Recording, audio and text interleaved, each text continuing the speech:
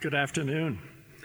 If you Google any of these words, leadership development, spiritual formation, rational spirituality, disciplined living, apologetics, theology, and a host of other words, if you Google those words, you will come to the name of Ken Boa, our speaker today, because he is a past master at all of these disciplines.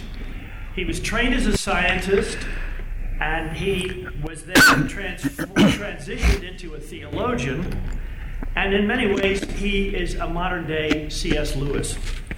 He has degrees from Case Institute of Technology in Ohio, Dallas Seminary, New York University, his first PhD, and Oxford University, his second doctorate. He's known to many people as a prolific author. He has over 50 books and articles or chapters of books to his credit, and he's still writing like crazy. He is an Anglican layman. He is a scholar. He is a relational evangelist. He's a teacher, a radio and TV personality who connects particularly with businessmen. His weekly meeting for businessmen in Atlanta always draws large crowds. He lives in Atlanta with his wife, and he is the director of something called Reflection Ministries that seeks to encourage, teach, and equip people to know Christ and to follow him, and to become progressively conformed to God's image. He's a new friend of mine, just met him this week, but I think of him as a kind of Renaissance man who believes that the image of God in us can be redeemed and restored and renewed. So to meet him is to connect with someone who has something of the spirit, I think, of St. Paul.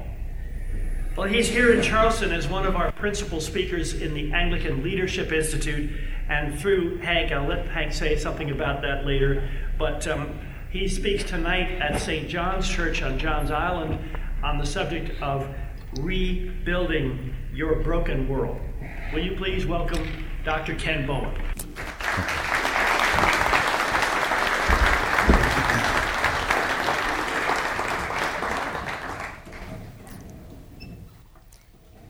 Great to be with you. Life is about relationships at the end of the day, is it not? We're approaching the 15th anniversary of 9/11, and if you recall, all the cell phone calls that were made in that day were about what? They recorded them. Every one of them. Not about the weather or sports, not even about how they were doing in their business. But at the end of the day, what was these last messages that were made by people who knew it would be their last message? What was it? This is not theoretical here. Tell the kids I love them. A word of expression. At the end, we know the currency of life is relationships. And I believe that's also the currency of heaven. It's interesting to me, though, because relationships can be the most wonderful things on the planet and the most horrific things on the planet, as we well know. I collect many things, and one of them is a list of country and western songs, one-liners. And every one of them is about relationships. You know, when you play a country western song backwards, you get your wife back, you get your dog back, you get your car back, you know, all that stuff. So when you go forwards, for example, my wife ran off with my best friend, and I miss him. You know, something's a little bit of a twist here. It's not quite what you expected. When the phone don't ring, you'll know it's me. Just think of that profound moment there when it doesn't ring. How can I miss you if you won't go away? Another basic, just a little line, but it expresses a whole life of angst, of pain. You're the fingernails scraping on the blackboard of my heart. That's pretty brutal. This one's more philosophical. I don't know whether to go bowling or to shoot myself. So the guy's more of a philosopher. He's on a conundrum there. Now this one's a little bit bitter. If you want to keep the beer real cold, put it next to my ex-wife's heart. You can feel the bitterness dripping from that one. One I recently came across, I'd rather have a bottle in front of me than a frontal lobotomy. There's a lot of wisdom to that one. Or this one, if I shot you when I wanted to, I'd be out of jail now. So you have to process that one. Maybe, though, my favorite one may be this one. It may be, I'm so miserable since you left me, it's almost like having you here. The guy loses both ways, you see. That's the problem with relationships. So they're most wonderful and agonizing at the same time. Because we're in a broken world, are we not? We're in a fallen world. Things are not as they were intended to be.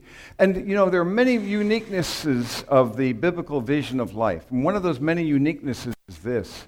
We are not as God originally made us. We changed ourselves. We were never intended to die. We lost tremendous amount as a result of the awful blast of the fall. And as a consequence, if we look back at the story that God is unfolding in history, the big story, the big picture really is a story, a drama, but actually it's a comedy at the end. Commedia is the term that Dante used to describe what we call the Divine Comedy. But it was commedia, which means it ends well. And that's the journey, that's the story we're embedded in. God's story is a divine comedy. It has 4 acts in this narrative, in this story. The first act is creation. And it was good. Good. And then what did he say of the 6th day, of the pinnacle of his creation, when he creates a being in his own image and in his own likeness? What does he say then? It is very good. So it begins well, but hard on the heels of that extraordinary beginning is the blast of the fall and the 4-fold alienation that flows out of it. The first is that we're alienated or separated from God, and the day you eat thereof you will surely die. It was a spiritual death. It doesn't mean annihilation, it means separation, and there was a barrier now. Not only did we die there in our relationship with God, but also a second alienation in ourselves. You know that there's things that you say and think and do that you don't want to say and think and do. There's a conflict within us. We would rather do the better course, but we find ourselves often slipping into the worse. We all struggle with that. So there's some kind of an inner conflict and turmoil. The third alienation between God and ourselves is others. It naturally follows. Thomas Merton was right when he said, we are not at peace with ourselves because we're not at peace with others because we're not at peace with ourselves. And we're not at peace with ourselves because we're not at peace with God. That summarizes a good deal, does it not? So if we can get that vertical relationship there and restore, and that's what God's story is about. The fourth area of alienation is between ourselves and the created order. And now God is working something. It's called redemption. It's the third act. And the first act, then, creation, the second act of the fall, and then we have redemption, the third act. And here we have the first prophecy of the coming of the Messiah, that he will crush the head of the serpent. But at the same time, the serpent's seed will bruise his heel. And so it's a prediction, even then, even that early, of the overcoming of that alienation. And that God's extraordinary plan to turn even the folly and stupidity of humanity into a purpose and a program that will lead to his own revelation, that he will reveal to men and to angels, to the whole of creation, that he is who he claims to be, and he's going to do that through taking people who were formerly condemned criminals and now are beloved children. He's going to do it by the radical change so that he's creating people now who are as he intended them to be. He's now giving us the power to become what we could not be on our own. And he's going to do this in such a way that we are now in a journey, a soul-forming world. And in this journey, we're embedded. But there's always pain and sorrows and setbacks in our narrative. Creation, first act. The fall, the second. Redemption, to begin to substantially overcome those fourfold alienations, but not until we reach the fourth act, the consummation of all things, when all will be well. And we anticipate that. We see it in Revelation 21. That there will no longer be any death, nor any pain, nor sorrow, nor suffering, nor disease. All these things will be done away with. Behold, what does he say? I make all things new. And so, as Teresa of Norwich, as she put it, Julian of Norwich put it, all shall be well, and all shall be well, and all manner of things shall be well, which is a lot better than saying, this too shall pass. Something better than that. No, he's preparing something that transcends your imagination. We don't have the cognitive capacity. Let me illustrate that with three worlds. I'm fond of doing this little thing at a funeral. Anytime I do a funeral, I will do this. You are in three worlds. You've already been in. You were in one already, and now you're in the second one, and you're being prepared for the third. I call the first world womb world, W-O-M-B. You won't remember it, but there was a time when you were floating upside down in your mother's amniotic fluid, and you were in a good condition there. If someone were to knock on the womb and say, "Hey, you want out of here?" and if you could communicate with them, what would your response have been? You kidding me? What do you mean? What do you mean out of here? There's no out of here. This is all there is. There is no out of here. Besides which, I have all my needs met. I hear my mother's heartbeat. I'm warm and cozy. All my needs are met. So I wouldn't want to be out of here. But consider the fact, if you stayed beyond term, what would happen? To stay beyond term is to die. You were never meant to stay in that world. No, that world was designed to create you for a Greek word called bios, B-I-O-S, from which we get biosphere, biology. That was physical life. And so God crafted his magnum opus in the darkness of this world, in total darkness. And then you can't be in two worlds simultaneously, so you had to die to womb world to be birthed in this world. You see the analogy? That birth canal was a death to womb world and a ushering into a larger, wider world, and you had no capacity to imagine in that little confined world the things that we now see. The idea of a beautiful sunset, of great music and art, of table fellowship with people that you love, and so many more things that the embryo had no category to imagine, and you can, I suppose, see where I'm heading. We're in a second world. It's actually a second womb. You're in a soul-forming world, but not for bios, you've already got that, but for the second form of life, the second birth. And that word, another Greek word, Zoe. If a girl named Zoe is based upon that. Zoe is eternal life. It's the life of Christ in you and through you as you. You've been transferred from the line of Adam and now planted into the line of Christ that has no beginning and no end. It's an astonishing concept. And so in this world, we're in a soul-forming world. There's going to be a lot of pain and sorrow and setbacks as well as joys and delights. But at the end of the day, God is working all things together, but you're not in a living room, you're in a gym. You're being worked out. And God will use his severe mercy and use the crucible of adversity to shape the person that you need to become. Consider this thought experiment. What do you most admire in heroic people? Think of somebody you look up to as a hero. Past, present. What comes to your mind when you think, what do I admire that person? What qualities does that person have? What is that? Character. They have a robust character, that there's an authenticity about them. What they had to endure, the perseverance they overcome, humility. I heard humility. What's that?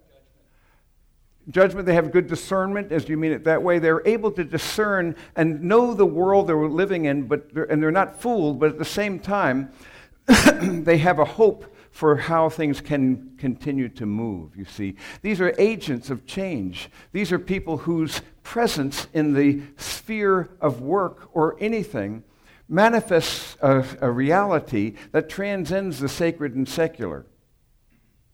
Anything we call secular isn't secular at all if the focus of your heart's the eternal.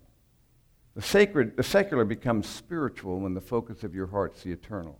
So everything matters, everything counts, everything can be done as an offering and as a gift so that you can actually, in your business, Serve your customers and clients, your vendors, your employees, your employers. You can serve them and do better if you're playing to an invisible audience of one than if you're trying to impress people.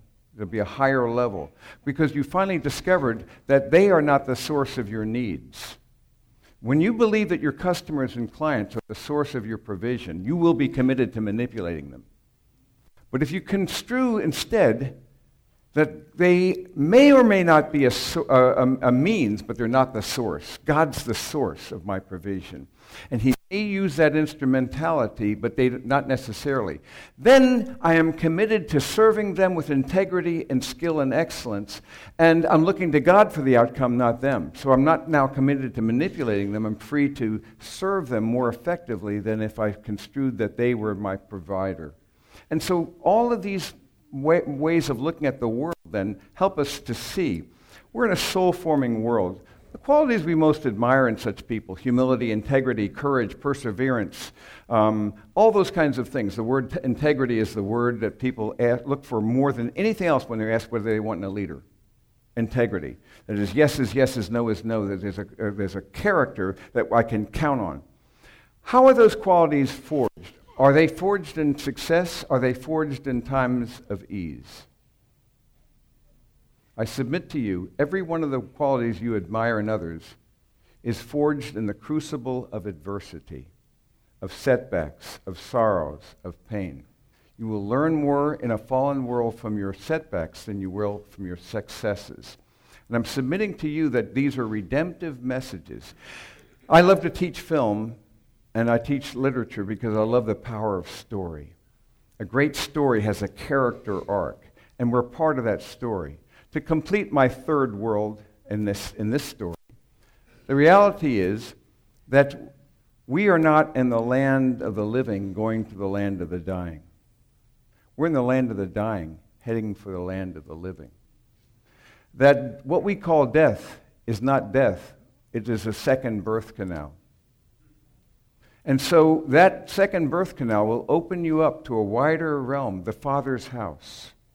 And then you will be home. Right now you're a pilgrim, a sojourner, a stranger, an alien in exile, but then you're being prepared. And God is far more concerned about your character than He is about your comfort. Far more interested in your holiness than He is in your happiness. So He'll allow many things, severe mercies, to occur. And there's not a one of us in this room who doesn't have a broken story. And so the question is, how do you fix a broken story? And the only way I know to fix that broken story, because all of us have them, is to embed our story in the greatest story ever told, His story, God's story that begins well and will end well. So that little dash that's between two dates on a tombstone, your life isn't those dates, it's the dash. There may be a century between those dates, 10 years, 10 months, but it's still a dash. But what we do now matters. It counts. It will endure. And so if we are prudent, if we're wise, we're going to leverage the currency of the temporal, our abilities, our wealth, our resources, all these things, and we're going to turn them into the currency of relationships, the currency of heaven, by building truth into eternal beings. That the only way I know to fix a broken story, and we all have them, is to embed them in God's greater story. My own journey was one, a strange one indeed, where there was a lot of setbacks and a lot of things I did not want to happen, that if they had not happened, I would not really have a perspective of any depth whatsoever. Whenever I see a movie, it's this way. Conflict is the stuff of story. Imagine a story that begins well, they're all happy. In the middle, they're still happy. In the end, they're happy. That's very nice, but it's uninteresting. So I just saw, I have two grandsons. Kenny is 12 and Jesse is 6. I just showed them the movie Rain Man. Remember that with Dustin Hoffman? You never think of the guy as acting. He's that convincing. He's this astonishing, prodigious savant, based upon a real person, by the way, named Kim Peek, who recently died, who did, in fact, memorize 12,000 books, and he could recite whatever you wanted. Tragically, though, he didn't know what it meant. Interesting stuff, that. But there's a process, and Tom Cruise goes through this character arc because of lots and lots of setbacks, and he's a real jerk at the front end of the film, but there's something redemptive that happens as a result of his adversities that causes him to no longer use his brother, but now he comes to love him. He comes to see things in a new light. And it's because of his pain and setbacks and adversity that he becomes the person at the end that he was not at the beginning. So that's what a great comedy is like. Midsummer Night's Dream or Twelfth Night. What's happening is that first act, all's well, then things get worse. Second, gets worse and worse. You don't know if anything good's going to come out of it. But you know it's a comedy because they don't all die. You know, like Hamlet. You know it's a comedy because somehow something happens. And the people who were there at the beginning are not the same as the people who were there at the end, because the adversity shaped and developed them into becoming a person. I've had painful setbacks. Among other things, I've had 13 near-death experiences. I mean really pretty near-death experiences. And I'm on borrowed time. We all are. Those are the only ones I know about. The reality is that all of us, I've had pains and adversities and sorrows and setbacks, and I'm wondering how could this possibly be a redemptive part in my story? But I'm here to tell you, as I look back, I begin to realize, I can see something of a pattern here. Not that you're going to always have the answers in this life, but you can look back often, and you see your own journey, you begin to see patterns that are moving. You are a work in progress. You are in a soul-forming world. And God is working on you to bring you into a greater and greater conformity with the greatest thing that you could ever imagine, being like Jesus in your spirit, soul, and body, inside out. And he will not stop the process until everything about you is made into that whole perfection. This world is not our home, but we recognize we're heading toward home. He's got us on a trajectory where all things will be well. And it's a comforting way of looking at life. It's a way of seeing, it's a way of being, it's a way of thinking that helps me realize it's not what I see. I'm an amphibious being. I'm a spiritual being having an earthbound embodied experience. But he's inviting me to leverage what I'm doing. And everything matters. Everything I do this day at the office, everything I do at home, everything I do with my neighbor, with my friends, everything can be done in a way that is extraordinary, that you can take these and make splendor out of the ordinary. And so whatever is done for the name, whatever is done for the understanding of who and whose we are, as I live and come to know Jesus better, and allow his life to be manifest in me and through me as me. Rather than doing things for him, inviting him to do things through me. What will begin to take place more and more as I study the scriptures and renew my mind and have an alternate narrative, because part of our problem is most of us have bought into lies. We've bought into false scripts. You'll never amount to anything. You're just stupid, aren't you? How come you can't be like your brother? Or whatever the false narrative was. If we buy into those narratives, we will be bound and determined to prove we will amount to something. I've seen driven men who are continuing to prove that even after the father is dead. So the only way I know to overcome a false story is to replace it with a better one. To get rid of the false narrative, not by extinguishing it, you'll never do that, but by replacing it with a better vision. When my wife Karen and I were working with hippies when I was in seminary, it took one to know one. So I had a credibility with these freaks, and so we worked with them a good deal. And one thing we never did, though, we never told them to get off drugs. We told them instead about knowing Jesus. One by one, they would tell us, we don't use drugs anymore because we found what we were really looking for, and they were in Christ. You see the idea is the expulsive power of a new affection, a greater cause, a greater vision, a greater thing, so that you replace the false with the better good. Not extinguish, but a better vision of what you wish to be like. I have a couple minutes for Q&A.